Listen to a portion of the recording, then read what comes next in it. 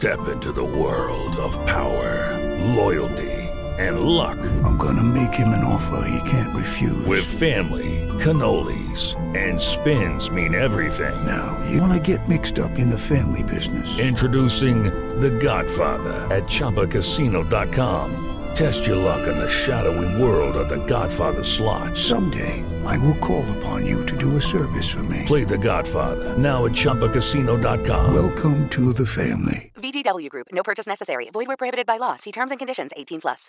We made this.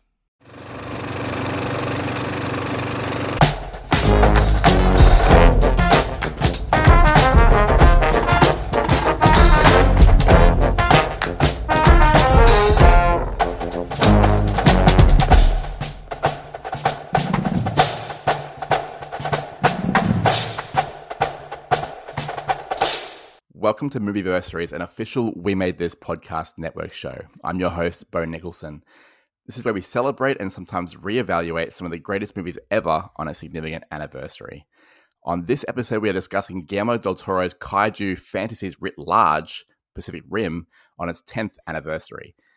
And to help me discuss the film, I'm very lucky to be joined by someone who has written perhaps the most thoughtful observations on this film you'll find anywhere on the internet.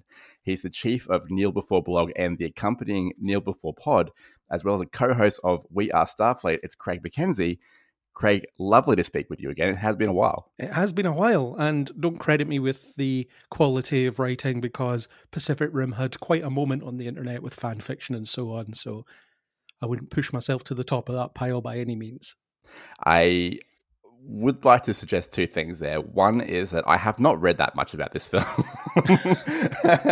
So let's just qualify it with that. Maybe it's the most thoughtful observations on the film that I've read, at least. Well, that would be technically accurate, perhaps. Exactly. And secondly, you are nothing if not modest about your own skills. So I'll just put that out there. For anyone that's interested in reading that, I will put the show notes, I'll put the link in the show notes. But Craig McKenzie, we are here to talk about Pacific Rim, at your suggestion, a film directed by Guillermo del Toro. It's, let's go through the plot.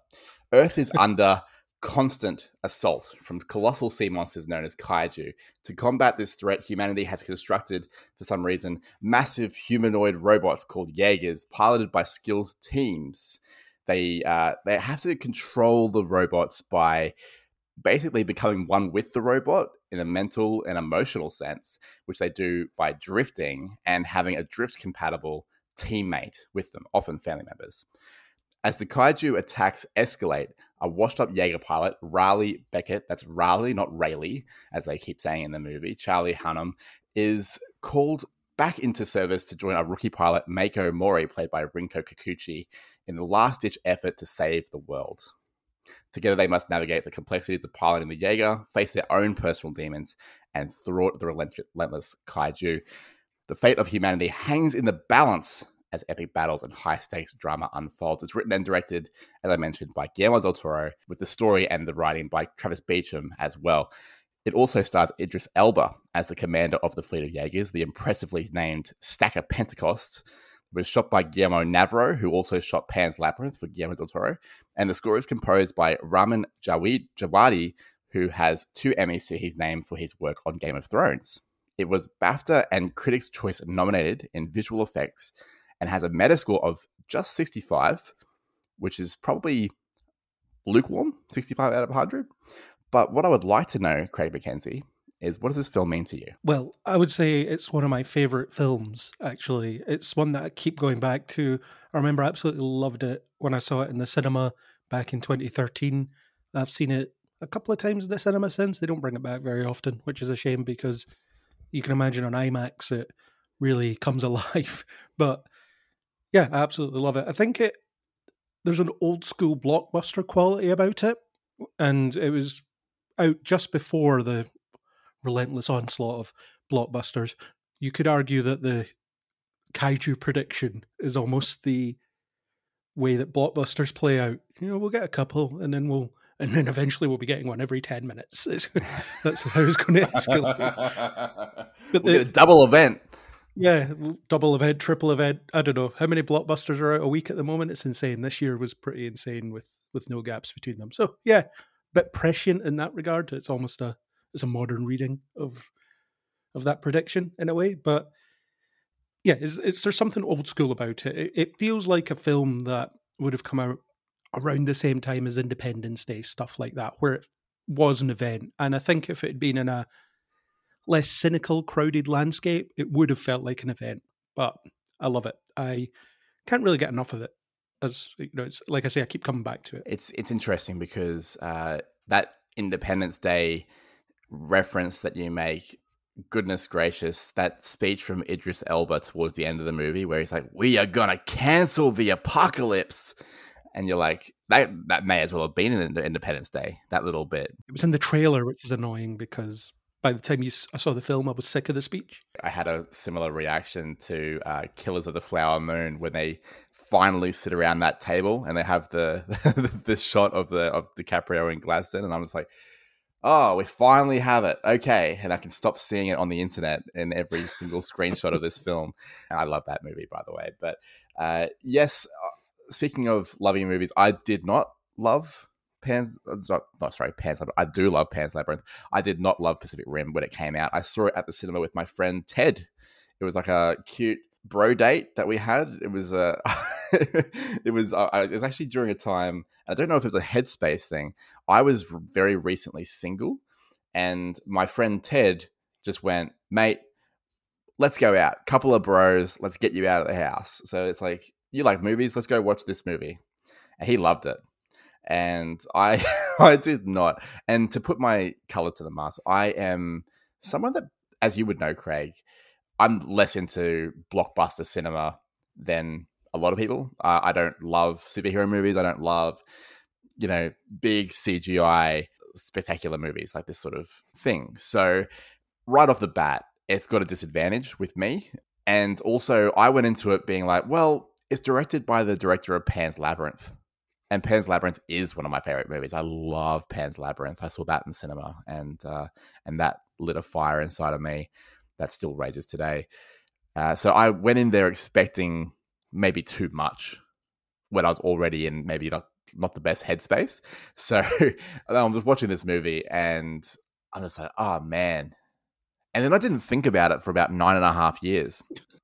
And then suddenly, this comes around this year, and then you're just like, man, yeah, we should do Pacific Rim, and I'm like, yeah, all right, let's do Pacific Rim. I don't know, like let's do that, and maybe I remembered it wrong, and then I watched it again, and yeah, I guess the question to you, Craig, is: do you think it holds up 10 years later? I do. I actually think there's a bit of a timeless quality to it. I've talked a lot about, on various podcasts all over the place, about how the quality of blockbuster cinema has somewhat degraded, especially lately, where they're just churning them out. They all feel like the same, or most of them feel like the same. They all have loads of problems. They feel like first drafts of scripts, things like that. But this is, there's a purity to the way that it does its blockbuster thing. It doesn't feel the need to give you an action sequence for every 10 minutes. In fact, it goes a long time without giving you action. It lets you live in its world. It wants you to learn about the setup, learn about the characters. And then when it does give you that big blowout action sequence in Hong Kong, it feels earned, and it feels like you're ready for it. It's not that, oh, we had one of these 10 minutes ago. It is, wow, ready for this now. I feel like we've been building to this. I thought it was going to be actually a template for how people were going to be making blockbusters from that point on. Turns out wrong, but I feel like anybody looking to commission a blockbuster should look at this and think, maybe we should be trying something along those lines. I felt the same about Dungeons and Dragons when that released. There was something old school about that, and something very confident and deliberate about it. And yeah, do more of that. Let us enjoy being in this world for a bit before you're bombarding us with spectacle. I did enjoy that movie. So what I want to get into, and particularly, as I said to you off air, I don't intend on this being some big argument. I'm willing to accept that this is just not my kind of movie. And there are there are criticisms that I do have of it that I will get into. I don't intend on being dishonest about it, but I don't find that particularly interesting. What I do find interesting was after the second time I watched it, and I'm watching it just being like, holy shit, what the hell am I going to say about this movie? Because I just don't like it very much.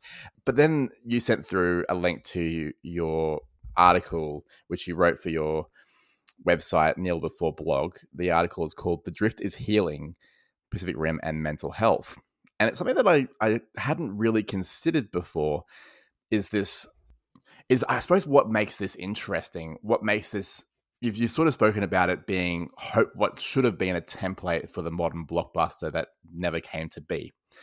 And I guess what I want to get into with you is what you see as making this film stand apart from those other blockbusters. You say it's one of your favorite movies ever. Why is that? Is it the fact that The Drift is such a unique concept? Because the idea of, mech robots fighting kaijus and things like that, that's been done before. As you said, it's been, we've had iterations of it since King Kong or maybe even earlier. To find something unique and interesting in this film, is that where it lies for you, the way that they use the drift to talk about bigger issues? I think the drift is a really interesting mechanic, and the opening bit says that it's based on DARPA technology. So I think there is something in development that is somewhat similar. People, I don't know, mentally connecting to planes or whatever. It's, they'll be trying to cook up all this stuff, trying to, increase reaction times, all that stuff. So yeah, there is a bit of a scientific grounding to it, and it does give you the ins and outs of what it means very quickly. So it's a fairly complex idea actually, but it gives you something really succinct in order to help you understand how it works and what it all means. And yeah, it's a great mechanic. And I think in terms of the way that it functions as a blockbuster as well, is I don't think it pretends to be anything more than it is. I feel like Del Toro set out to make a, balls to the wall, something that will delight your inner 10-year-old blockbuster, and he did it. I think that Del Toro is amazingly varied as a filmmaker. It doesn't feel like any two projects he makes in succession are the same thing. He can do the blockbusters, he can do your thoughtful stuff, he can do everything. So yeah, you can feel his enthusiasm when you're watching the film. You feel like he really wanted to make it. And yeah, I love how just unpretentious Del Toro is about his projects. It's like, I want to make this, and this is what I'm making right now. It might be the most thoughtful thing in the world. It might not be. It's just what I want to make right now, and someone's given me money to do it, so that's great. There's a quote from him, actually, that I found, which says, quote, "I wanted to make the movie not a war movie, not a science fiction movie, not a disaster movie. I wanted it to be the kind of movie that has an adventure and has a huge romantic sense of adventure. I wanted to convey a sense of fun," end quote. And that's exactly what you're talking about. This, and it's hard not to like him, I think. Yeah. In terms of, I love his movies, a lot of them. I really, as I said, I love Pan's Labyrinth. I love The Shape of Water. I love Pinocchio that he made for the previous year. Still haven't seen that. It's a really, really good iteration of Pinocchio, like obviously in and of itself story-wise, but one thing that he is really good at is, he has these like great emotional cores to his movies, but they also look really fun a lot of the time. Pan's Labyrinth is a great example of that. So is Shape of Water, and so is Pinocchio. The animation style is incredible. You can sense the attention to detail. And to quote another person from the film, Charlie Hunnam, he says, "What sets Pacific Rim apart is the care and attention to detail and the emotional depth. There are strong relationships between the characters in this film." And end quote. And that's kind of Guillermo's MO, isn't it? That he finds these emotional cores. Actually, I think it's probably more like he finds like a fun concept, like you say. I'm just going to make this. I want to make a kaiju movie with big fucking robots, right? And then he goes, okay, but where is the emotional core? And how can I get into that and really, really make this film sing to a lot of people? And it didn't, as I said, it didn't sing to me, but it very much did sing to you. So I want to talk about the mental health angle that you mentioned in your article, because when speaking about the themes of the film, it's pretty hard to ignore it. The drift is what makes this different to your average blockbuster, I think. And when you deal with the drift, you're dealing with essentially for the function of the film, the drift enables the humans to operate the big Jaegers with their minds. They sort of become one with the Jaeger. If you throw a left punch, the Jaeger will throw a left punch, right? But you can't do it alone because the mental load is too much. It will kill you. So you need to have two people, and therefore you need to have two people that are compatible enough that they can sort of link brains so that when one person wants to throw a right punch, they both want to throw a right punch, which means the Jaeger throws a right punch. That's essentially how it works, right? Like you say, it's a complex idea that is wrapped up in a pretty simple kind of telling of it. And to the film's credit, it does move at a decent clip. So, you know, you've got to get through a lot of story and a lot of build up to get to this point. But the interesting thing that you hit on with your article was that it's more than just a shared experience to be able to drive the Jaeger. It's also a sharing of grief. It's a sharing of emotion. And it's symbolic of, I don't know, letting someone into your heart, your soul, your mind, which is something that maybe I didn't appreciate the first time I watched it, but it sounds like it really struck a chord with you. Yeah, it's basically the idea that you need connections in order to deal with stuff, in order to process things, in order to move forward. And you see Raleigh at the start of the film, after the prologue, he's drifting, he's not dealing with anything at all, he's running from it. And there's that great line from Stacker where he says, the world's coming to an end, where would you rather die, here or in a Jaeger? It's the idea that, no, you can sit here and mope, or you can do something about it. You can get in there and you can be present. And it's Stacker he's just not interested in people being emotional around him or complaining around him. He just wants to get the job done, and he'll yell at whoever it takes in order to get the job done. I think that Idris Elba's great in this role, and I think the character's very good at kind of keeping the plot going, because there's several moments where different characters could get so caught up within themselves that it slows the plot down, but he's just like, no, shut up, let's move on. We have to go on to the next thing. And it's almost that he's the function of the script in a way. But yeah, I love the idea of forging connections. And the thing is, it wasn't something that occurred to me until a couple of years ago when I was inspired to write the piece. I felt really in need of being cheered up, and I stuck on Pacific Rim, as I've done several times in the past. And I found myself thinking about, why do I watch this film when I really need cheering up? And then all that came into it, all the idea of, no, you do need other people. You can't isolate yourself much as you'd want to. And yeah, I think it's very powerful in the way that it does that. It doesn't beat you over the head with that idea. It just gives it to you, and then it explores it, and it does it visually, actually, which I think Del Toro is particularly good at, is his visual storytelling. So it's the idea of Mako can't process the loss of her parents all those years ago, and she hasn't really dealt with it properly. And she does so, but it's done visually, and then she's a bit stronger for it afterwards. It's something that... so we're both in our mid-30s. We're both maybe slightly on the older side of being millennial.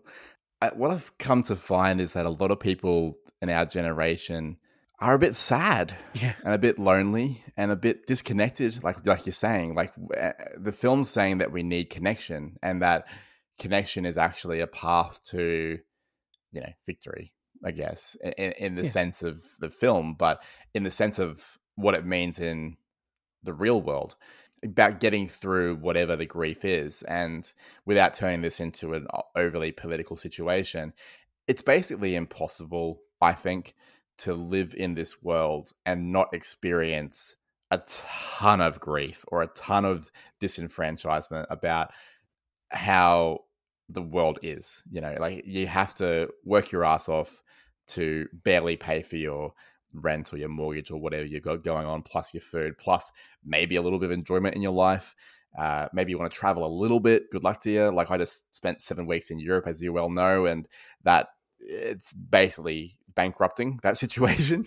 that's a choice. Doing that when you're renting. Can't take it with you, as they say.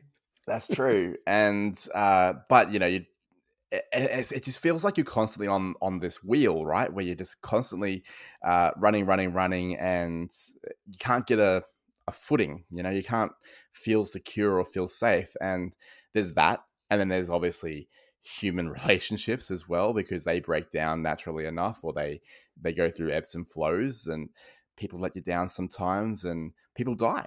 People expire, dogs expire, cats expire, everyone dies, and we're constantly, we're almost like little grief machines, just moving through this world. Growing up in a broken world and having to deal with it. Yeah. And some of us are just not equipped with the skills whatsoever to cope. And this film maybe offers a tonic. It offers a solution.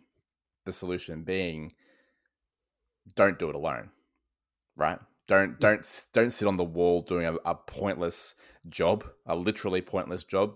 Do something. Don't sit there and do nothing. Connect with someone. Do something. If you try to shoulder it by yourself, it will kill you. I think it's pretty obvious what it's getting at there. Yeah, and particularly when it's like, I mean, you can drive these Jaegers alone, but it will literally kill you.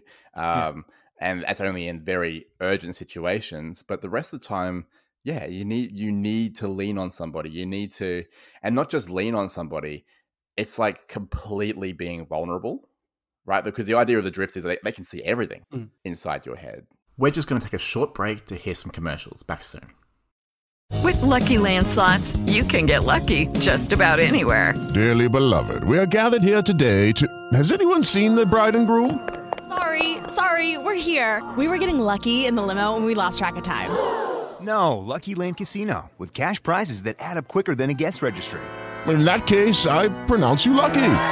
Play for free at LuckyLandSlots.com. Daily bonuses are waiting. No purchase necessary. Void where prohibited by law. 18+. Terms and conditions apply. See website for details. With Lucky Land Slots, you can get lucky just about anywhere. This is your captain speaking. We've got clear runway and the weather's fine, but we're just going to circle up here a while and get lucky. No, nothing like that. It's just these cash prizes add up quick. So I suggest you sit back, keep your tray table upright, and start getting lucky. Play for free at LuckyLandSlots.com. Are you feeling lucky? No purchase necessary. Void where prohibited by law. 18+ terms and conditions apply. See website for details. Lucky Land Casino, asking people, what's the weirdest place you've gotten lucky? Lucky? In line at the deli, I guess? Aha, in my dentist's office. More than once, actually. Do I have to say? Yes, you do. In the car before my kids' PTA meeting. Really? Yes. Excuse me, what's the weirdest place you've gotten lucky? I never win and tell. Well, there you have it. You can get lucky anywhere, playing at LuckyLandSlots.com. Play for free right now. Are you feeling lucky? No purchase necessary. Void where prohibited by law. 18+. Terms and conditions apply. See website for details. And we're back. To catch people up that maybe haven't seen Pacific Rim for a while, as you said at the prologue, these Jaeger drivers are heroes. Raleigh does it with his brother. They come across a category of kaiju that is bigger than they've ever seen before, and it rips out Raleigh's brother essentially and kills him. And because they were linked in the drift, Raleigh obviously experiences his own situation, his own grief, but also his brother's simultaneously until the brother is extinguished, essentially. So he can feel this, the terror and the pain and all of that. And then he just has to somehow get that Jaeger back to land and then just live with that. And kill the kaiju as well. He has to do that too. Yeah, that's true. So fast forward 5 years, as we said, he's been quote unquote drifting through life. He gets called back into the fray. They're about to do a test. They're inside of a warehouse. They're just testing compatibility with Marco, the character that he's really just met, but they are drift compatible. And he has like a tiny little blip where it's like a tiny little memory of his brother. And then he's like, oh, okay, this is what I've trained for. I got to get back into neutrality so I can operate this Jaeger. And that little blip completely throws Mako out to the point that she can't bring it back. She's completely lost in her grief. What did you make of that scene? Like, did that, because that scene feels like, when you're having that emotional mental health reading that you have read into, that's a really important moment in the film. That is that emotional core that Del Toro talked about in that quote. That's what he found there. So you could almost argue that Mako is the protagonist, even though you spend more time with Raleigh, because he's already aware of what he needs to do, but she has to learn because she's only ever ran simulations on piloting Jaegers and stuff like that. So she's an expert in theory, but when it comes to the practice of it, it's a whole different ball game. So yeah, the idea that she just chases the rabbit, as it calls it. I love all these little terms. It helps make it feel more real, actually, the idea that they have these acronyms and it's all this expected stuff. There's a manual out there that you could read about operating the drift technology, and chasing the rabbit will be a chapter somewhere, and all the warnings on how not to do it or why not to do it. And yeah, she goes right back to the day she lost her parents, and you see some of the story, and then later it tells you the rest of the story and explains why Stacker is so protective of her, stuff like that. But I think it's a very powerful scene, actually. Seeing this little girl running away from a giant monster, and then suddenly she's in a machine that can fight that monster, and she can't distinguish her memory from reality. And it's like, no, I could hit back. And she almost does, and then almost kills everybody. Yeah, that was a bit scary. And that sort of, that caused a bit of a rethink at that point, which, as you mentioned, Stacker, played by Idris Elba, is very protective of Mako, and we find out that basically he's like a surrogate father for her after she was orphaned through that situation. He essentially rescued her, as it were. It goes to a point where I feel like Rowley's character, Charlie Hunnam, after seeing what Mako went through, their drift compatibility almost made sense at that point, didn't it? That they were able to be like, okay, this is why we're drift compatible, because we both have this shared grief. And that enables them to enrich their connection as they sit, I think you wrote it in your piece, they sit on a ledge somewhere in the warehouse, and they're connecting in a way that isn't necessarily, there is some verbal connection there, but it really feels like more than a verbal connection, as they are watching open chest surgery on their Jaeger, essentially, where you can see Gypsy Danger. Gypsy Danger, yeah. Gypsy Danger's heart. That feels very symbolic, doesn't it? Like where Guillermo is basically like, look, the Jaeger is exposing its heart, but we are too. Yeah, and you can imagine Stacker as a parent. He's maybe not the best equipped to do it. So his advice to Mako is probably, take that grief and push it down. Don't worry about it. Just keep on going, because it feels like that's what he does. He focuses on the job. He focuses on taking the next step, and probably isn't the most emotionally healthy person. But again, as the driver of the plot, he doesn't really need to be.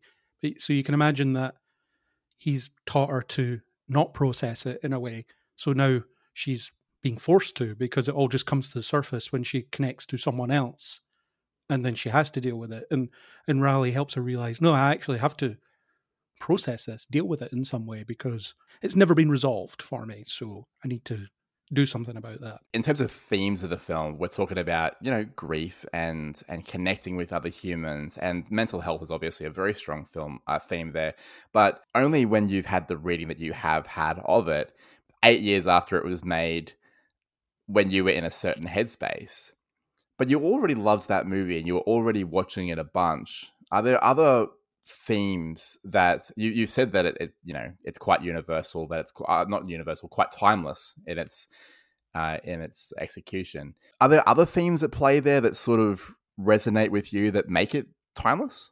There's sort of the idea of cooperation as well. It's mentioned very quickly that once giant monsters started attacking, all the differences that existed on a global scale fell away, and we all worked together on this big problem. So there's that bit of hope there for a future that could exist, as maybe we need some kind of massive disaster that is an existential threat to us as a species to bring us all together. I don't know, but that's that idea of cooperation. And yeah, so what you have is this united world that's united against these giant monsters. I don't know about you, but I can't help but think of COVID. Yeah. And to an extent, the world was pretty good at COVID, I think. Like, we all sort of eventually, not all, I should state right there, we did not all get on the same page.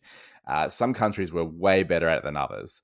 But I feel like we did pool our resources to a certain extent. And then once, there was a few different vaccines that seemed to be working, that were developed in particular countries, they were, they shared their knowledge and they sent them out, and they made sure that they were able to be, that the population was able to be vaccinated. But I am also a bit disillusioned by the world after COVID, if I'm going to be honest with you, Craig, because there were some crazy people. There are some full-on crazy people that did not sign up. They did not get vaccinated. They did not get on the same page as everybody else. They were selfish. Some countries particularly were worse than others. There are some countries, I'm not sure how big a world news this is, but like here in Australia, geographically speaking, our closest neighbors are places like Papua New Guinea, New Zealand, and the Pacific Islands. So, Fiji, Tonga, all these smaller nations. And being the big nation of the area, we kind of have like a responsibility to help them out a little bit. They were pretty slow to get their vaccines out there, partly because I guess they didn't need them as much because they didn't have huge outbreaks, but partly because of selfishness, of greed, of it's not profitable to do that. It's not profitable to make these big concessions to these smaller countries, these people we don't need to worry about compared to our profits. So I got to admit, like, watching this movie and watching the entire world get together and pool their resources and not be arrogant about it, and you have China working with America, working with the UK, working with Australia, working with Russia, which is a deliberate thematic thing, by the way, the idea of like putting all those particular countries together. Suddenly I felt a bit sad watching how they managed to do it in the movie. We were met with something that was probably killing more people than kaiju were, and we got through it, but not unscathed, I think, as humans. Well, the thing with COVID is the opportunity existed to change everything afterwards. We could learn a lot from this and build a better world in its wake, and that just hasn't happened. So perhaps, there was a sequel to this, but perhaps a Del Toro sequel would be, those international relations, they broke down right away once there was no threat of monsters anymore. Everyone started worrying about why they hated other people now after all that passed. So you could almost see that being the future of it. Is we'll work together while the monsters are around, but once they're done, we need something to hate, and there's no monsters to hate, so I'll hate you instead. Jeez, you're right. You're right. Like that's exactly how it would go, isn't it? Like China and Russia and America would just go back to hating each other because, I don't know, of most of America misunderstanding communism fundamentally. and then you just end up with hating each other for basically no reason. And that's it. We've learned nothing. Oh, geez, that would be a really interesting sequel, wouldn't it? That's not what happens in the sequel, by the way. The international relations seem to be intact, but we're not talking about the sequel. And a lot of people would rather you didn't, but I don't mind it, actually. There's no Guillermo del Toro in the director's chair, and as soon as that happened and I didn't like the first one, I was like, cool, I'm not going to watch that. He gets a producer credit, I think, because he did the first one, but he said he hasn't watched it or done any work on it. He just has no interest. He hasn't watched it. He said publicly he hasn't watched it. He wasn't spiteful about it. He just said that he had no interest in it because Pacific Rim was his film, and then they went and made another one without him. And the reason he wasn't directing it was because he had to go and make The Shape of Water, actually, as it happened. And that was it. They just went ahead and didn't want to wait on him. But the result would have been far better if they had, for sure. Well, I mean, like, there's an argument to said that Guillermo, he might be his country's greatest ever director. He's certainly in the top, let's say, 3. I think the holy trinity is him, Alfonso Cuarón, and Inarritu, of course. I think it depends on taste and things like that, but you could argue that Del Toro is the greatest filmmaker to ever come out of his country. I think he improves the sequel. I haven't seen it, but it's hard to argue that he couldn't have possibly improved it. I can see what you're talking about with the corporation theme there. I am, God, it makes me sad. It just makes me so sad. The world has not really changed at all. We've gone back to looking at people wearing masks as if they're weird. We've gone back to not really worrying about vaccinations right now. Like, it's fine. Most people aren't really getting them. We've gone back to not social distancing. We've gone back to working at the office a lot of the time and not working from home as much, and all these things that were better. And we just completely just turf them because, the powers that be said so. We haven't learned anything. God, it makes me sad. You can imagine the post-kaiju world, certain governments saying, okay, well, the monster threat's over and now you have to pay for it. Yes, you lower class people.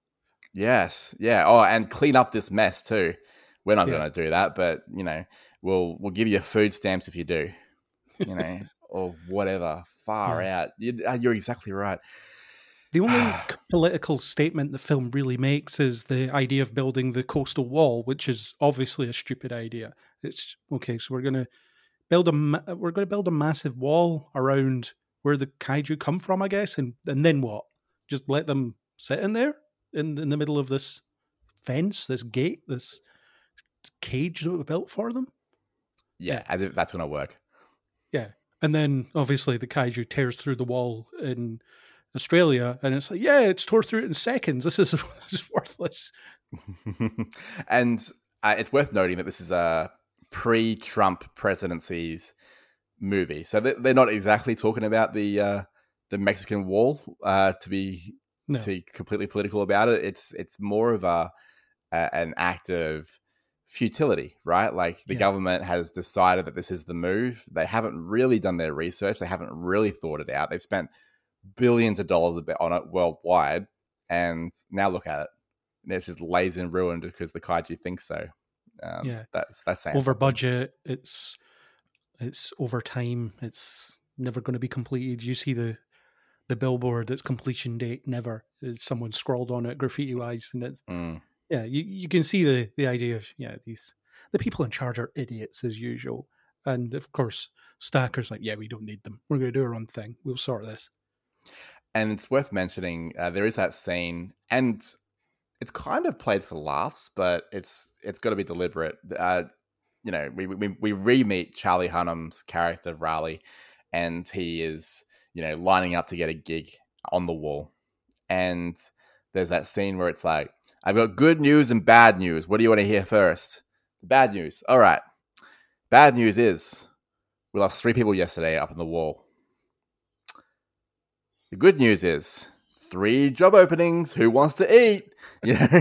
And it's like, wow, like people are literally dying for this stupid fucking idea, which is completely pointless. And the people that are dying are not the rich ones. They're the ones that are struggling for food. Apparently that's the kind of thing that happened when things like the Empire State Building were under construction. People would just fall and die while they were building it, and it would create job openings. But that was during the Depression as well, where people really wanted the work, so they were happy to climb as high as they could and try welding, even though they'd never done it before, and then fall to their death, sadly. And then there'd be someone else waiting to fill that position right behind them. Maybe they won't fall. Maybe they'll get a bit more work done. One thing that I've learned through traveling as much as I have is that if you go to any big bridge, any big building, a lot of the time there'll be some sort of plaque commemorating what the building is, like when it was built and all that sort of thing. And quite often, like an example of this is the Sydney Harbour Bridge, which you actually see right next to the kaiju that as it's ripping through the wall. And it's quite an iconic bridge in Australia, probably the most iconic bridge in Australia, right next to the Opera House. And it was built, I can't remember exactly when, and it tells you when it was built and why it was built and who designed it. And then it sits there and says something like, also, sadly, we lost like 27 people in the building of this bridge. And you're just like, holy shit. that's a lot of people. Less than 100 years ago. What are we doing? What are we talking about? 27 people? That's crazy. Yeah. And I mean, that's just one bridge. Like we're talking about, like, can you imagine? I went to Paris this a number of years ago when before it was on fire. The Notre Dame, right? You go inside that thing and you look around, and it's like hundreds of years to build it to the point they did. And you look around and you go, how the fuck did they build this in the 1400s? I know the answer. People died. Like that's how they built it. Like, it's crazy. They just kept sending people until they didn't die and got it finished. That's how these things were done. Yeah, and it just again. So that's okay. So government incompetence. We've got a little bit of that as well, just in there. Yeah. And there is also an environmental message that is. It's kind of just sort of shoehorned in. I think a little bit. I think it's basically just GDT being like, and also like we should look after the environment because they mentioned that the kaiju initially came to our world. Conditions weren't great. That's what the dinosaurs were. They died out. And they basically waited until such a time that we polluted the world enough that it was suitable conditions for them to thrive. And now they're back with a vengeance. A little bit of environmentalism there as well. Yeah. Yeah, there's a bit of that. It doesn't beat you over the head with anything that it's doing, which is something that I like about it as well, because you see a lot of sort of modern blockbusters where they'll sit down and they'll moralize for 5 minutes to tell you what the point of the film is. Whereas this, it just gives it to you just in little bits as it's going. There's no overtness to it. And any overtly explored thing is done largely visually as well. Which is something that I wish did have an influence on, as you said, this film could have been an influence on blockbusters, but not enough people saw it. Not enough people saw it. Yeah, it wasn't quite the big hit that they were hoping for. And it's worth mentioning that, I mean, this is a couple of years after the Avengers. Wait, 1 year after the Avengers. Yeah, so like that really changed the game, the Avengers. Like obviously prior to that you had, Iron Man and stuff like that. I think Iron Man 3 came out 10 years ago. That came out after the Avengers. Same year as Iron Man 3, yeah. Yeah, that was probably a bigger hit than Pacific Rim. I don't have the numbers in front of me. We're 1 year away from Winter Soldier, which was a huge hit, and then a few years away from. Basically, we're in the middle of Marvel, just absolutely dominating cinemas. It's hard for a film that is essentially an original concept, right? It came from the brain of Travis Beacham when he was, ironically enough, looking at the water, at the beach, kind of, and he saw something that looked kind of like a kaiju, but it was like a shadow of a pier, and he just thought, okay, imagine if there was a big robot here to like make sure that kaiju doesn't come and hurt me. And I always have doubts about these stories whenever people tell them. It sounds far too poetic as an inspiration point, doesn't it? Yes, it's more likely he was just sitting there thinking about it one day at home and thought, I'll try and come up with a pitch of some sort, and then that was it.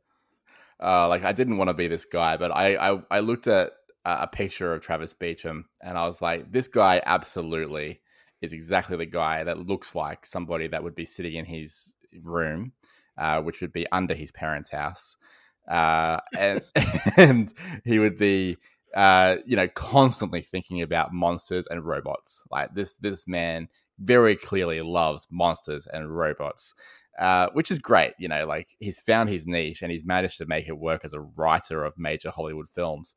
But I do wonder how much beach this man has actually seen. If you know what I mean. But anyway, that's probably a little bit mean-spirited of me. I do tend to agree with you. It's almost kind of like, I was walking on the beach at La Ciotat, and right in front of the cinema where the Lumiere brothers showed, a train arrives at La Ciotat, I saw a shadow at sundown, and the shadow reminded me of Godzilla and King Kong and the finest films in the lineage of kaiju movies. And then I thought to myself, but what if? What if there was a hunter of the kaiju? Nay, we can't say hunter. Let's use the German word, Jäger. Yes, let's do that. And yeah, it is almost too poetic, isn't it? It's a nice story, but it probably didn't happen. Well, I'm going to run with it anyway. Sad to say that it didn't have much influence, but I do think the influence on this film was interesting. I did an episode a couple of episodes ago with Andy Williams discussing the 1933 King Kong. And this was a movie that was hugely influential, obviously, for a couple of reasons. One, it's the big monster movie. It has the iconic Empire State Building scene, of course, Fay Wray's iconic scream, Kong face, which was less iconic, but also having a strong emotional core on the anti-hero, kind of. Like, Kong is kind of like an anti-hero. I don't know how to describe Kong as a character, I guess, but there's a strong emotional core where perhaps the strong emotional core shouldn't be.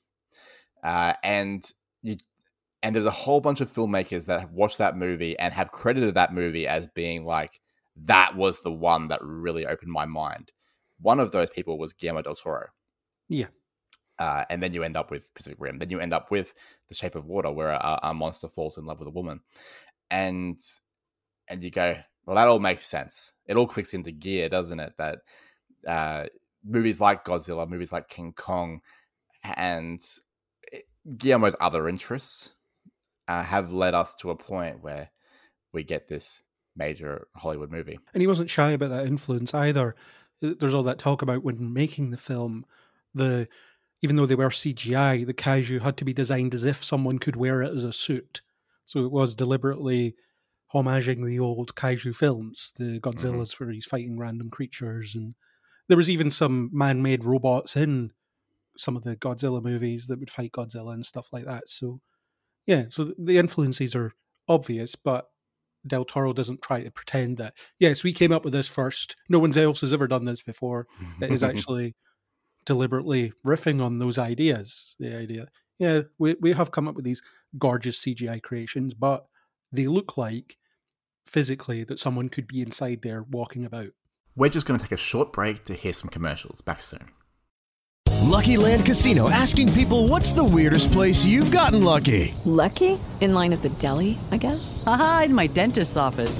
More than once, actually. Do I have to say? Yes, you do. In the car before my kids' PTA meeting. Really? Yes. Excuse me, what's the weirdest place you've gotten lucky? I never win and tell. Well, there you have it. You can get lucky anywhere, playing at LuckyLandSlots.com. Play for free right now. Are you feeling lucky? No purchase necessary. Void where prohibited by law. 18 plus. Terms and conditions apply. See website for details. And we're back. All right, I need to talk about some stuff now. Now, let's talk shortcomings. I'll kick us off because and as I said, this is not my cup of tea to start with. You know, it's just something that I'm not going to love as much as other people are, just for the genre that it is. That's just something that I can't get past. But I found it a bit predictable. A lot of the time, like you just knew exactly how each beat was going to go to a point. You know, you knew that Pentecost was going to sacrifice himself pretty early on. I think you knew that Hunnam and Mako were going to survive. You knew that they would win the day. Obviously, you knew the scientists would pull it together. Charlie Day, who I always find annoying, by the way. I always find him annoying. I haven't watched It's Always Sunny, so maybe that would help. But man, I find him so annoying. I don't love visual effects spectacles.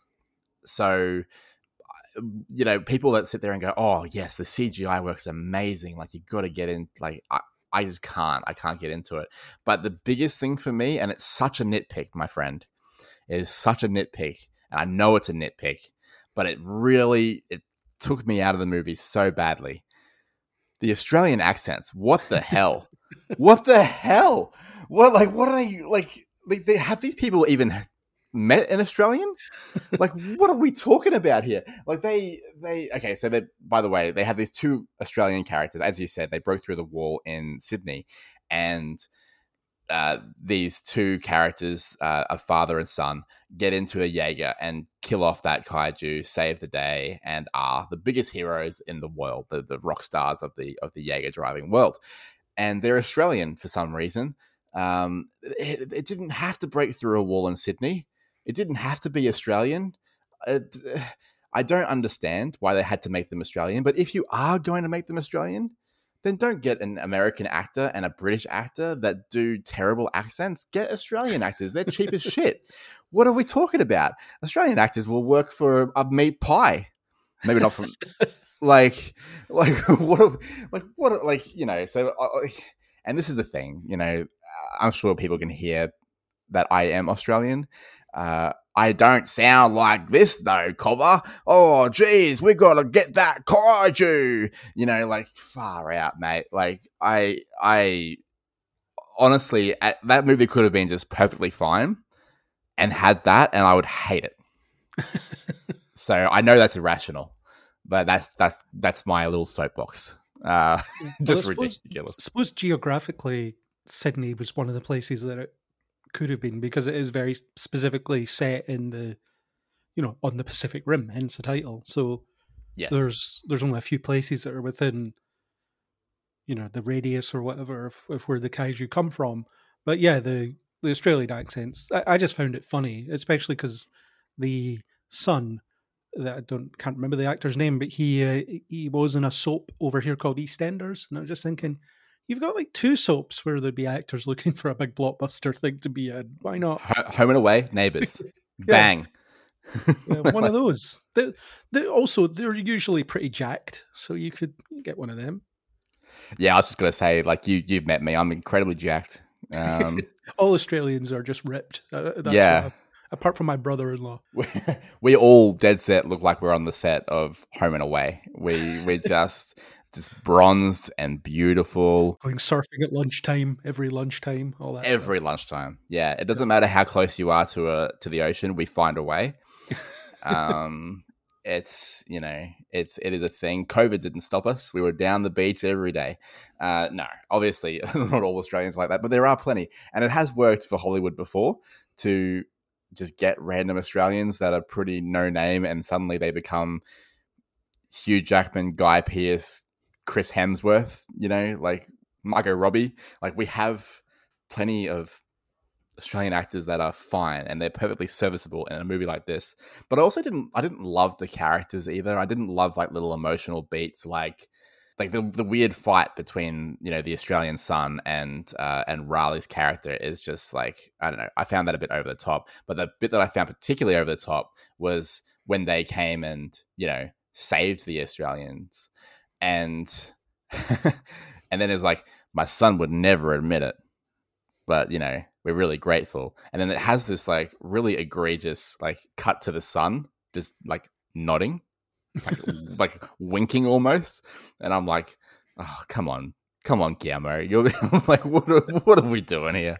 That's part of that hopeful cooperation angle, isn't it? The idea that, yeah, they were beating each other up 10 minutes ago or however long ago it was, but now they've come to a grudging respect for each other. I get it thematically, you're right, that makes sense. But it's like, okay, there's different ways to do that, I think.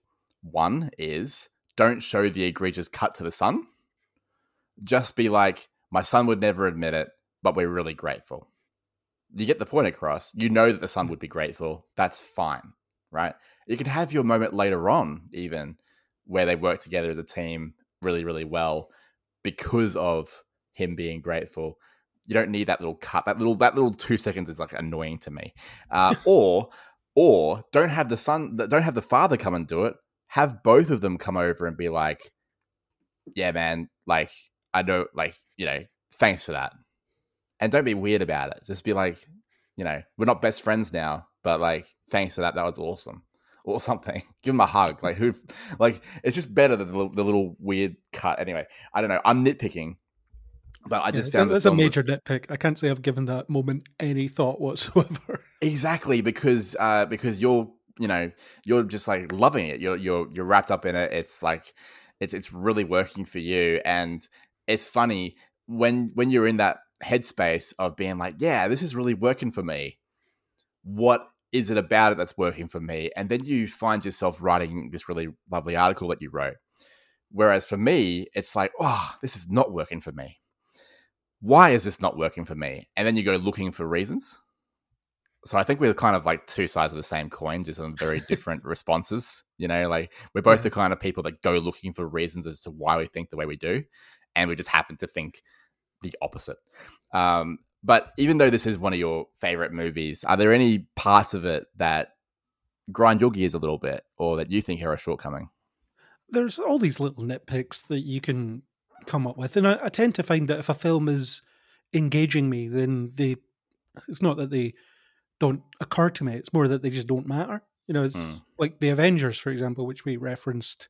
There are a lot of issues in that film, minor issues in that film. But when I'm watching it, I'm just having so much fun that I don't care. And I'm happy with what it's giving me, and what it's giving me is overpowering any shortcomings it has. But yeah, in this, the idea of building the Jaegers in the first place is a bit dumb because you see how effective the plasma cannons are. Just have those, use those. Every time a kaiju shows up, fire a bunch of plasma cannons at it. Why not? But my headcanon is when they were having committee meetings deciding on how to deal with this, you had a couple of anime weebs in the committees, and they were sitting there thinking, we could really do this. We could really get, Gundams or whatever. We could make this a reality. And it's like, suggest it, see what happens. And then they suggest it, and suddenly they get made. I would like to see that scene, but I feel like that happened in my head. I think, yeah, and someone was just dumb enough to listen to it because people in charge are idiots. So, yeah, the Travis Beachams of that world.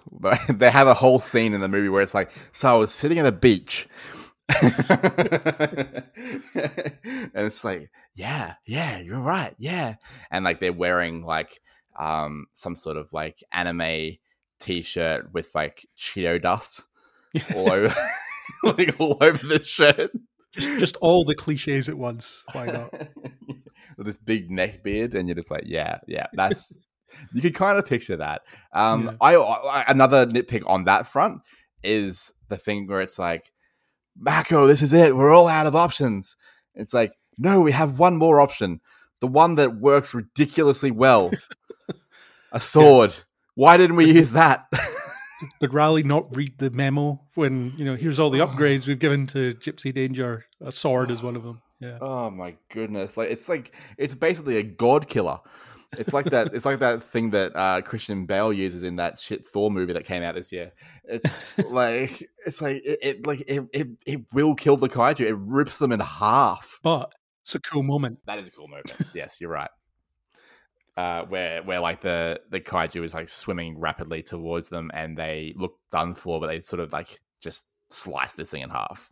Yeah, and then there's loads of cool moments. I think that, like I said, Del Toro just wanted to indulge everyone's inner 10-year-old. It's, let's use a tanker as a bat and beat a monster with it. Why not? Because it's just cool. Or there was the idea of using little shipping containers as brass knuckles. But the thing is, you've already got like metal knuckles. If anything, cool. It's like less aerodynamic. What are we talking about here? But yeah, it's just fucking cool. Yeah. And then the thing is, in terms of the visuals, you said you don't get sucked into CGI or whatever. And the thing is, I'm more forgiving of bad CGI than a lot of people are. And I get a bit tired of the arguments that people lobby against blockbusters now when they say, but the visual effects were crap, the CGI was crap. And I mean, I can acknowledge that maybe it wasn't the best, but usually I don't really care about it as long as it's conveying the thing that I'm trying to look at well enough. Usually I can find far more flaws than there's some ropey CGI from some horribly overworked visual effects artists. Let's not single that out. But the CGI in this is incredible.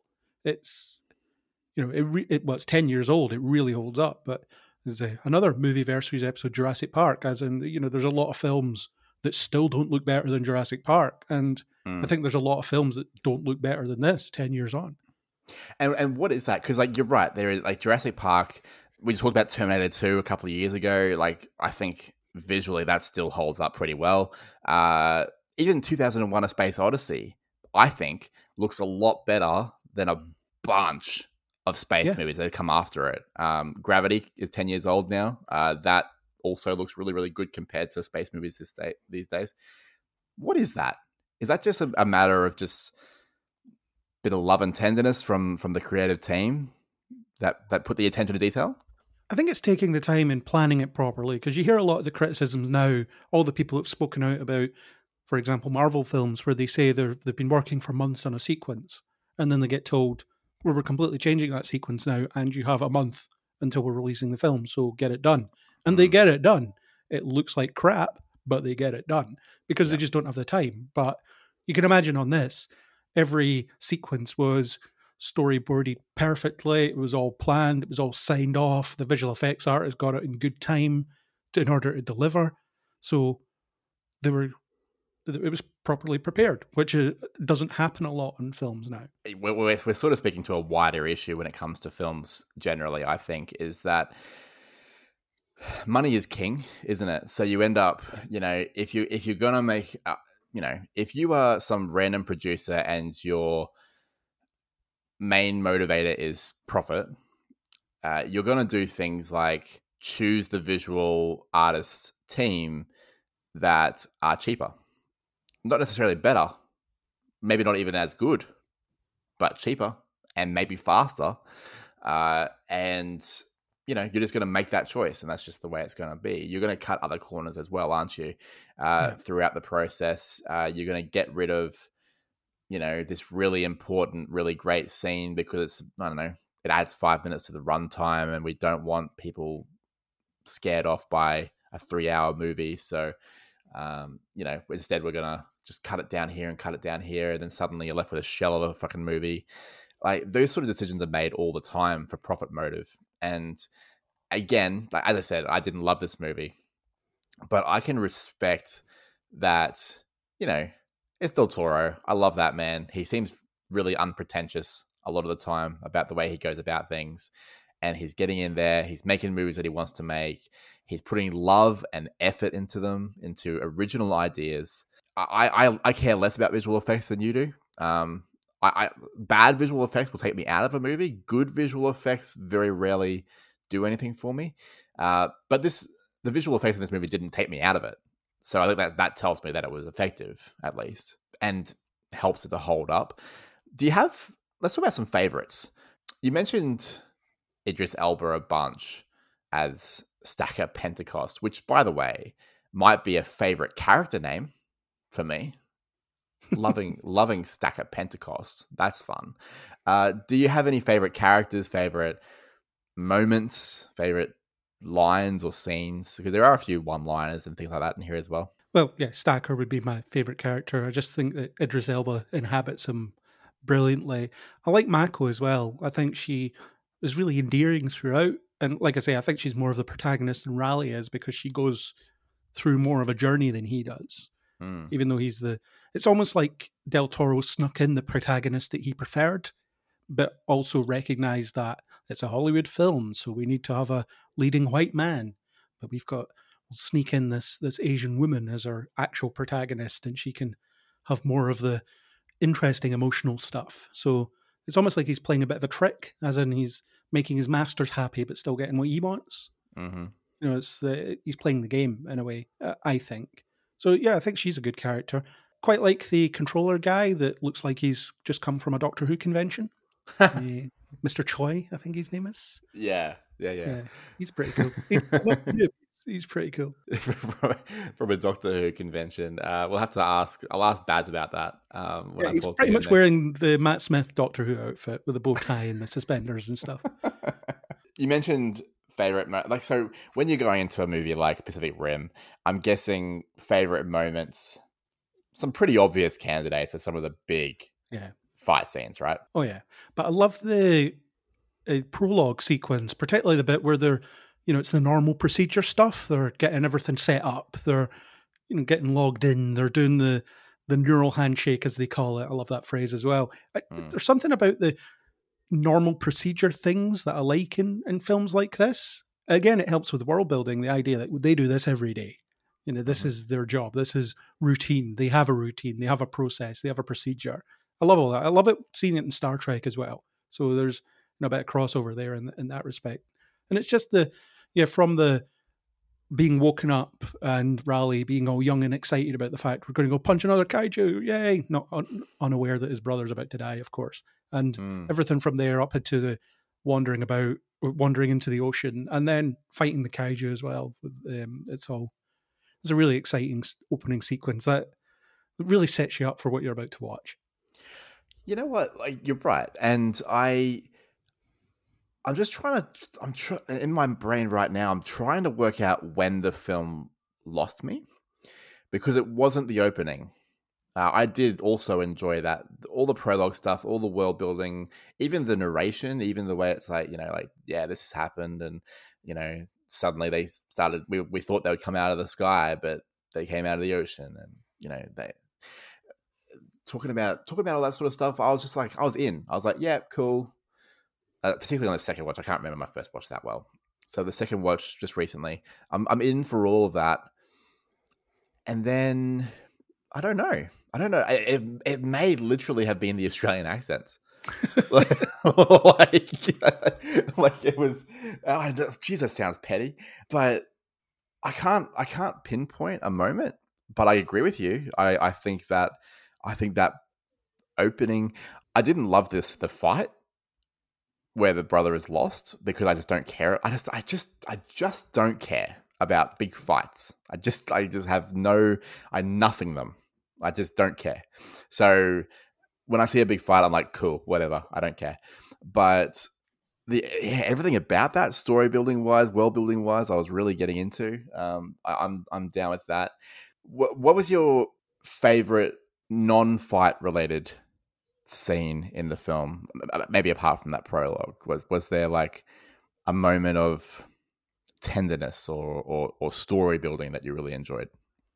Well, I really like the scene where they're sitting watching maintenance being done on Gypsy Danger. It's a really nice scene. And I suppose any scene where Raleigh and Mako are talking, I think that it's really good. I love the will they, won't they thing that plays out throughout the film, because I like the fact that it turns out that they don't. There is no romance there. It's an option, but it doesn't happen. It's a subversion of expectations, and it feels like it's somewhat earned as well that they don't get together. I like that too, actually. You know what? Like, the more I talk about this film with you, the more I'm starting to like it.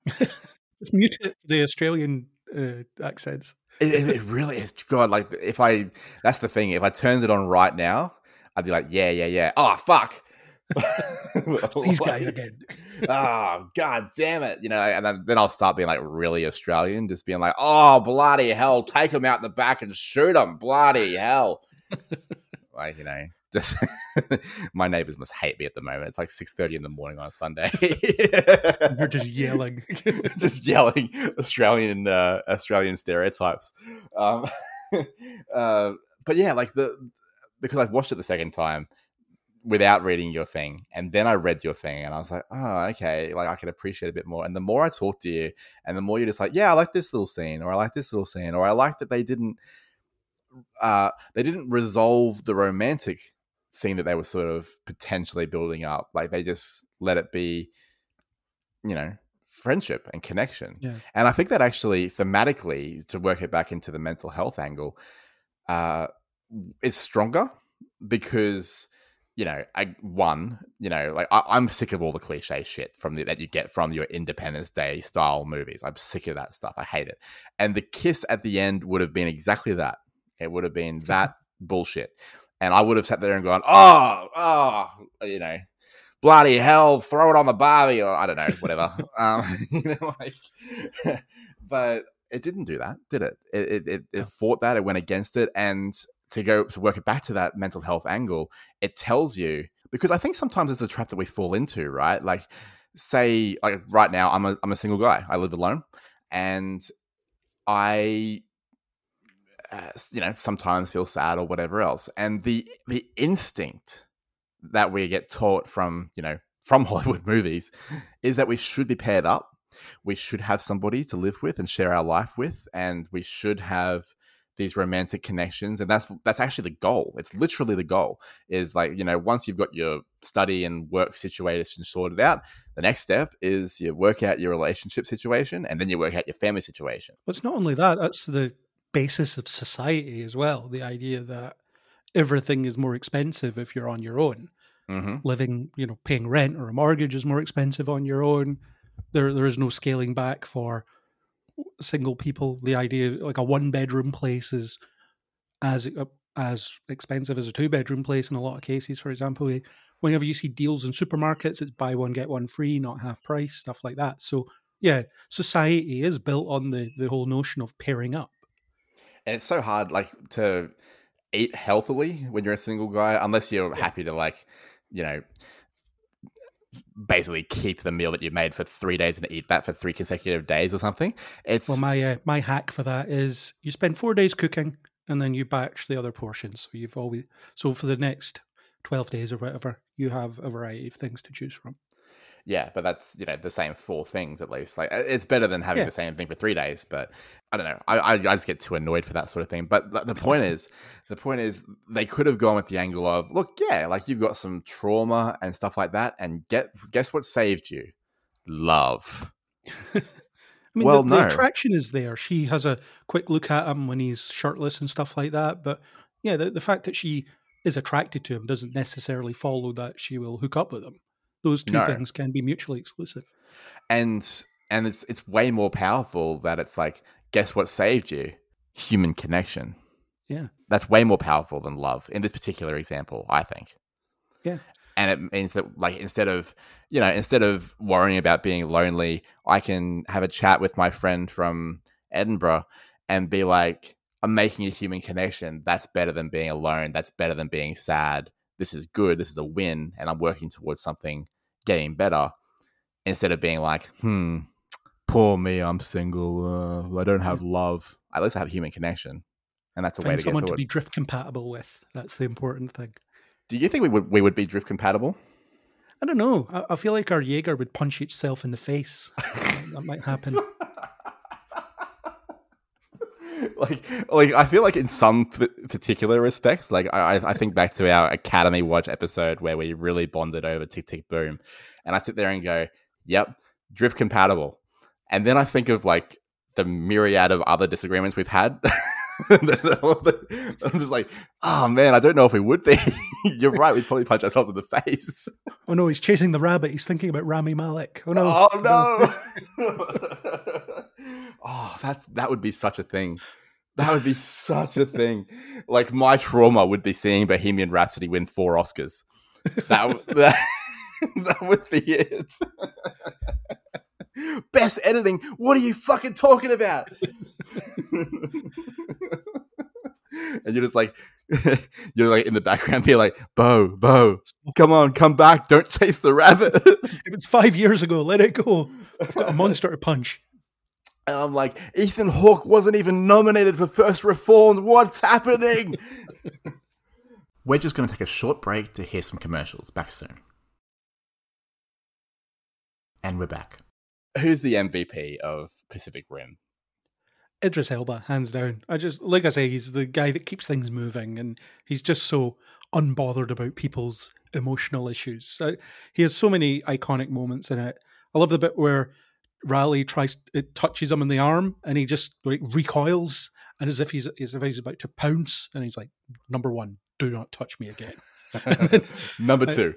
It's a great moment. And when Charlie Day has just drifted with the kaiju, and he's all shaky and he's trying to explain it, and you've got Newton in the back, not Newton, he is Newton. You've got the other guy in the background yammering away, and he's just like, you shut up, you keep talking. The way he just owns a situation the second he enters it. And at the start of the film where you've got Choi, he's like, yeah, I saw hooked up with this girl last night and her boyfriend's not happy or whatever. And he just walks in and he's like, right, everyone on task. And everyone just shuts up. I get immediate authority, immediate respect. He's just such a great presence in the film. And Idris Elba does a fantastic job playing him. Apparently Tom Cruise was considered for that role. Really? Yeah.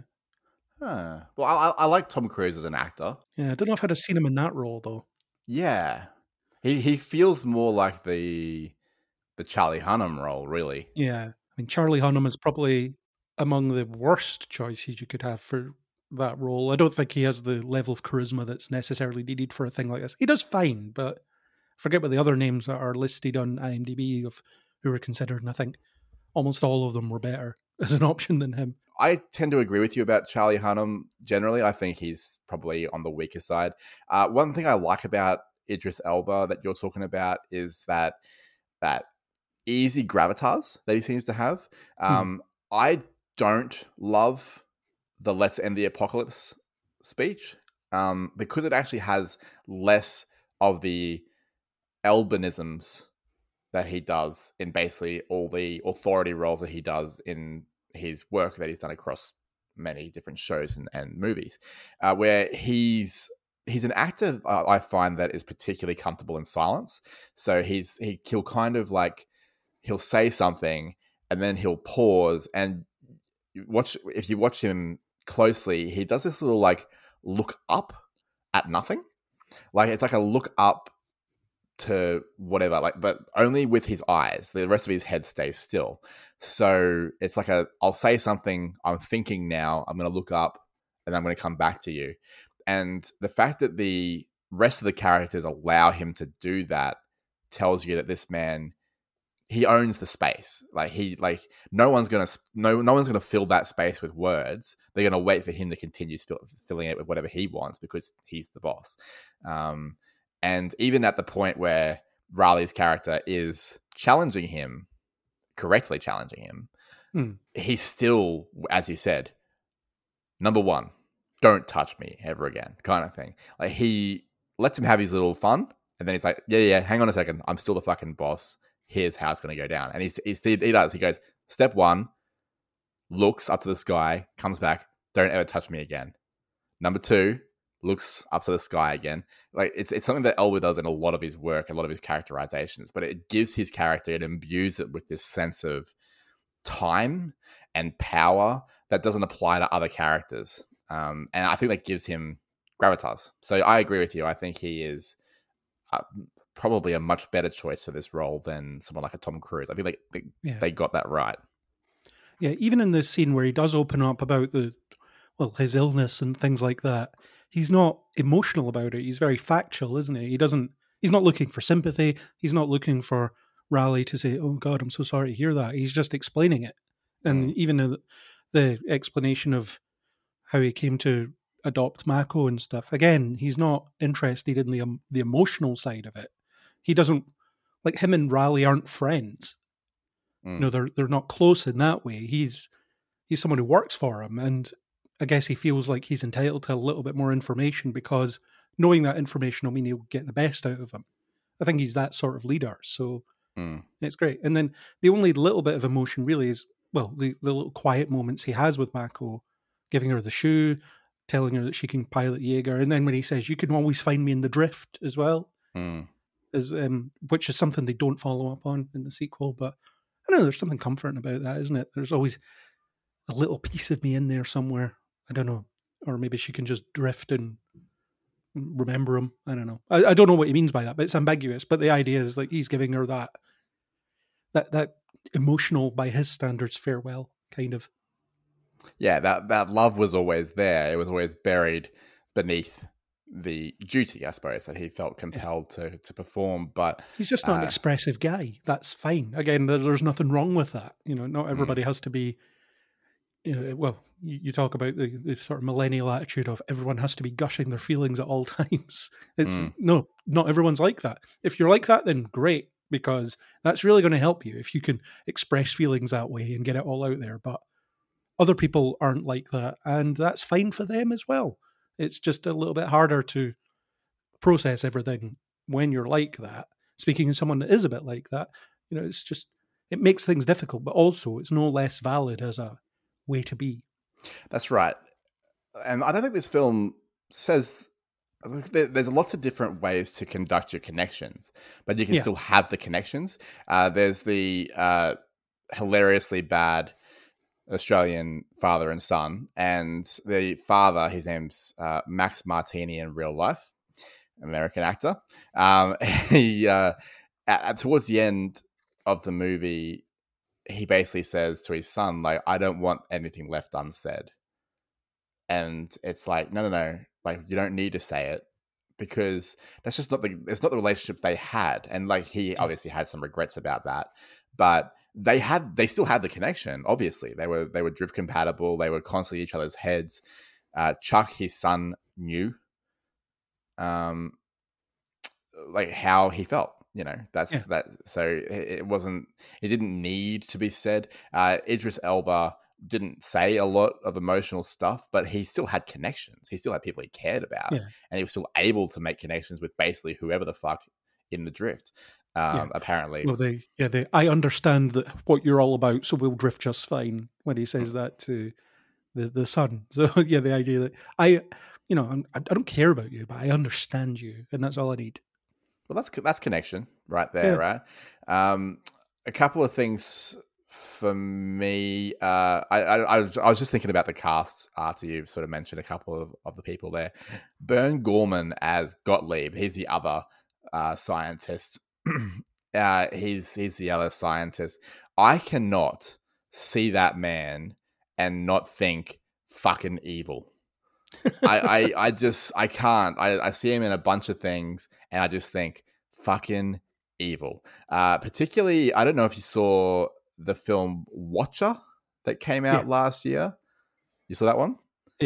Yeah. Oh man, like, straight away I'm just like, he's obviously evil. Like, what are we even talking about here? My first encounter with him was in Torchwood, the Doctor Who spin-off. Right. I just thought he was a bit of an arsehole. I've also met him. He wasn't in a film, so I don't know what he was doing, but he was at the Edinburgh Film Festival one year, and I saw him at the closing party, and he was hammered, so I got a photograph with him. Did he seem nice enough? Or was he evil? We didn't speak for very long, so no idea.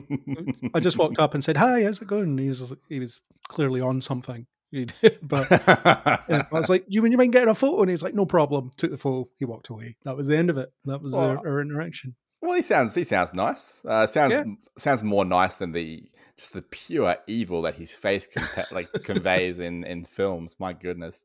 He is your stereotypical socially awkward scientist in this film, though. Yes, very much so. My most valuable player in the film, I think, and like the easy choice is Del Toro, I think. And like, that's a pretty standard choice. This film, now that you've sort of convinced me of it, very much leans into the whole, what he does really well, which is these visual effects, this very visual style that he has with his storytelling, but imbuing it with a pretty strong emotional core. And whether you connect with it or not, like you did, I did not, that's fine. But, it's hard to deny that he's operating at a level that people don't. With a lot of these sort of things. So, well, you just look at the sequel. The sequel doesn't have the level of artistry that this one does, and it's immediately obvious. The Jaegers, the kaiju, they have weight. You can tell that there's something substantial there. Whereas the sequel, they're just running around and dodging and flipping and all that stuff, and it doesn't feel like there's much in the way of weight to them. But in this, everything's lumbering, everything's slow. It's it takes a while to do stuff. So, yeah, the sense of heft, I suppose, is somewhat lost in a lot of blockbusters as well. When things are huge, you don't get a sense that they're having difficulty getting around because of their size. At the risk of making my friend Dan laugh, because during the episode of King Kong with Andy Williams, one of Andy's favorite things to talk about is tactility. Is the idea of, feeling like there's something that you're watching instead of just being something that doesn't feel real. And we talk a lot about how King Kong, that was all stop motion and things like that. So it's very tactile, and that's a positive for that. And then my friend Dan texted me being like, loves the episode. Word of the day is tactility. So at the risk of making Dan laugh, I will say that despite the fact that you're saying that it feels, like there's heft, like there's scale, like there's that is tactility, right? But that's tactility that's earned largely through character design because it is CGI, and obviously CGI work, right? Which is quite incredible because a lot of the time CGI doesn't really have that quality. Yeah, I think it's a big problem in modern films, I would say.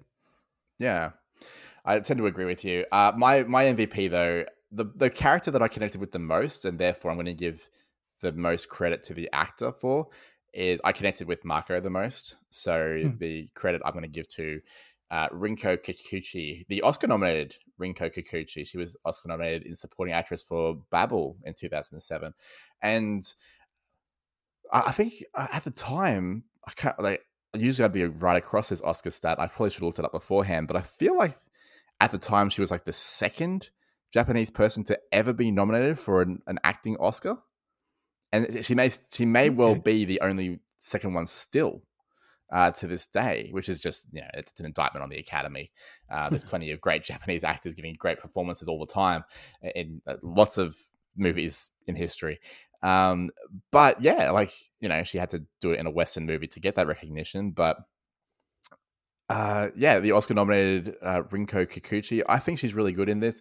I've seen a lot of criticisms that she's really wooden and stilted, and I think she's far less wooden than for example, Hunnam. Do you think that's people that just are trying to cover up the fact that she has an accent and I don't like that? Maybe, yeah. Like honestly, I think you're onto something because, I mean, she's not speaking perfect English, but so what? It's not about that to me. It's about the eyes, and it's interesting doing some reading, and you may have read the same thing, that apparently in the early drafts of the script, they were meant to be basically language-wise incompatible, Mako and Raleigh. And that was a change they made where she was able to speak some English and he was able to speak Japanese. So they were able to speak whichever language to each other. But initially it was meant to be they had a complete language barrier. So they were able to only connect via their shared trauma, I guess, which actually I think might have been a stronger move, frankly. I'm not sure, because I think Raleigh, having done that job for a number of years, he would be based on the Pacific Rim. So he'd be encountering people from various cultures all the time. So it makes sense that he would just pick up a bit of language here and there so he could get by. True. He's also not really...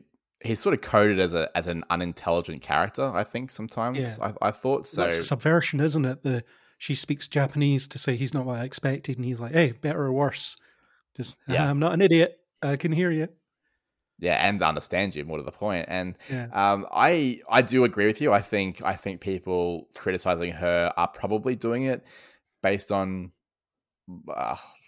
accent and maybe to a deeper level racism. Or misogyny, potentially. It's when she's overwhelmed by emotion and slips back into her native tongue. That's a common thing that multilingual people do, isn't it? Because it's a bit of an effort to speak you're not your first language. So if you're overwhelmed in some way, you might just slip into your native language. So, and she does that whenever she's particularly upset or whatever. It's an affectation I love seeing in various things. Across the Spider-Verse, for example, when Miles is talking to his mother, they slip in and out of two languages liberally as they're talking, and it's just, and I've seen that in various other things where that similar thing exists, and it's just a common thing where where people have held on to their native language, they go back and forth quite easily. Well, the more I talk about this movie, the more I like it. So I've got to give you some credit here. Have some cheering from the children that have been listening to you, my friend, who has been able to. I don't think this is a masterpiece. This is not one of my favorite movies. No, but it's not supposed to be a masterpiece, I don't think. I'm not going to try and argue that it's a masterpiece. The fact that it's one of my favorite films doesn't mean I think it's the best film ever made or anything like that. It's just a film that I rank very highly on my personal ranking of films that I love. And I just think that the fact that it's so unashamedly exactly what it is part of that. And it's not just that though. There is more to it, and I think that's a point well made that you, as I said, you make pretty well in your blog posts on Kneel Before blog, which I will, as I said, I'll put a link to it in the show notes below, because Craig, I don't mind telling you this to your face, and I have told you this to your face. You are one of the more interesting film writers that I've read, because I don't always agree with you, but I like the way you write anyway, or I like the way that you present an argument. So, and I did say off air, whenever we get on the Discord, the network Discord, and we happen to, if I put down a strong opinion, gosh, I hope that you're on the same page as me, because otherwise I've got to really argue well. So, thank you. I'd very much recommend all your writing that you do on Kneel Before blog. But why don't you tell us a little bit about the blog, about your accompanying podcast, and also We Are Starfleet? Well, let's start with We Are Starfleet, since it's on this network. I'm on there with Ian Buckley, who's one of your regular guests on here, I imagine. He's been here quite a lot. I'm on there with him, Mike Slammer, and Ashley Thomas as well. We talk about Star Trek, or some Star Trek. There is 2 Star Trek podcasts on this network. You might ask why, and I'm not qualified to answer that question, but there are 2. And we talk about some Star Trek on that one, and it's been a really good time breaking down Strange New Worlds and things. We're on massive hiatus at the moment until something new comes out, which will be next year with Star Trek Discovery, we hope, if depending when they decide to air it, if the actors ever get off strike and are allowed to promote it. And, until you get what you want, actors, take all the time you need. Is all I'll say on that one. So there's that. And Kneel Before blog is an analytical review site. The analysis tends to be deeper when I talk about TV stuff, because I tend to assume that people have seen the TV episode rather than a film where I might be trying to recommend they watch it or not watch it, depending on my take on it. So I do some writing there. It's been a while since I've written a review. The last review I did was of Totally Killer, which is Back to the Future, but a slasher movie. A Blumhouse thing, a bit like Happy Death Day and so on. Those combinations of genres, and it's pretty fun. So that was the last review I wrote. And the accompanying podcast, talk about a bunch of nerdy stuff. There is a long discussion about Pacific Rim that I did with my contributor Kat some years ago, where we broke that down. So if you want to hear more chatter about Pacific Rim, then and me chatting more about it as well, it's over there. You can hear it there as well. So yeah, all sorts of nerdy stuff there. Covered a monthly news podcast as well, which is a lot of work but fun. And yeah, that's Kneel Before blog. And it's on Facebook, Twitter, Blue Sky, all those places. Just type it in, you'll find it. And kneelbeforeblog.co.uk is the URL.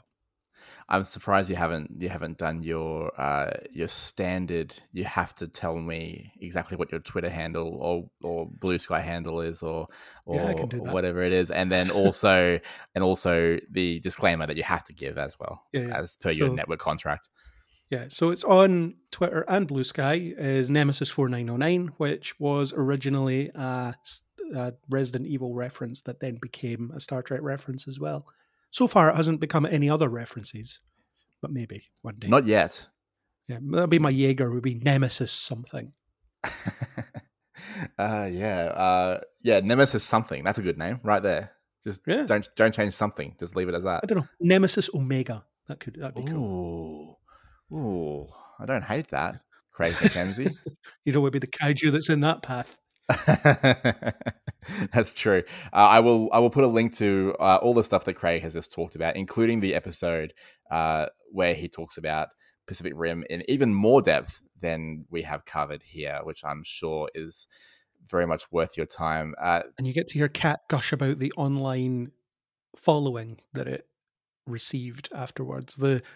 Apparently there was an entire Tumblr thread on the Gypsy is analog line because it was hilarious. People found it hilarious. The idea that this Jaeger with all these holographic digital displays was analog. You know what? Good point. What the hell? Yeah. what is going on? I don't know. Better not to think about it and just enjoy it like you have. That's probably a good way to be. But there's a whole, you could chase the rabbit of the Pacific Rim internet fandom that I'm sure still exists. And certainly Kat had a lot of fun with it. I had no idea it even existed, so it was eye-opening for me. Be sure to check that out. Do check out the show notes below because you'll find links to anything that Craig has just talked about. Craig, of course, it's always a pleasure to chat. It was a pleasure to meet you in person in Birmingham, and that happened.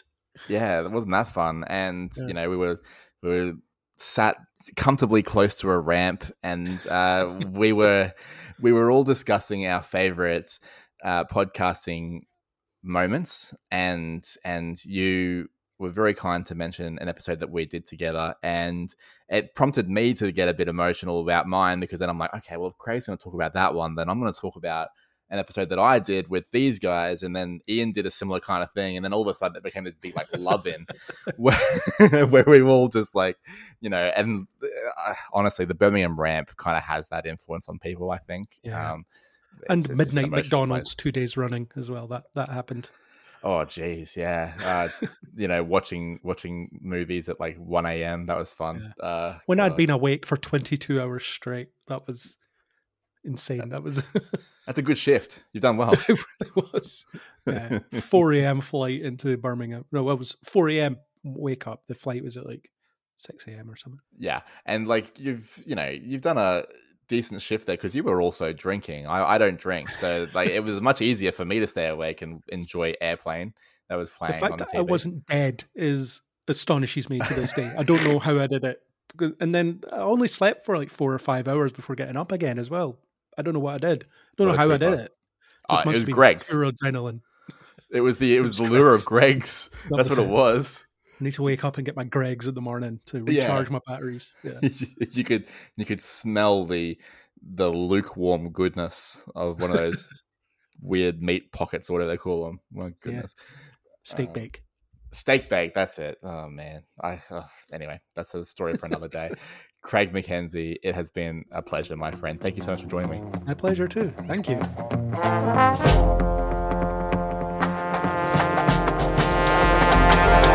Don't forget to subscribe to Movieversaries and give us a rating and a review wherever you can.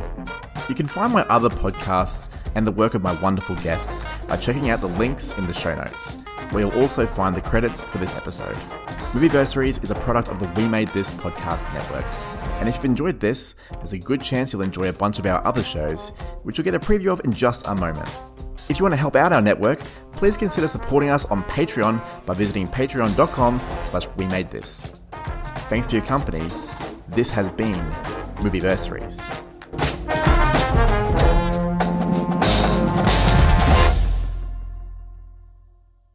Do you like Star Trek?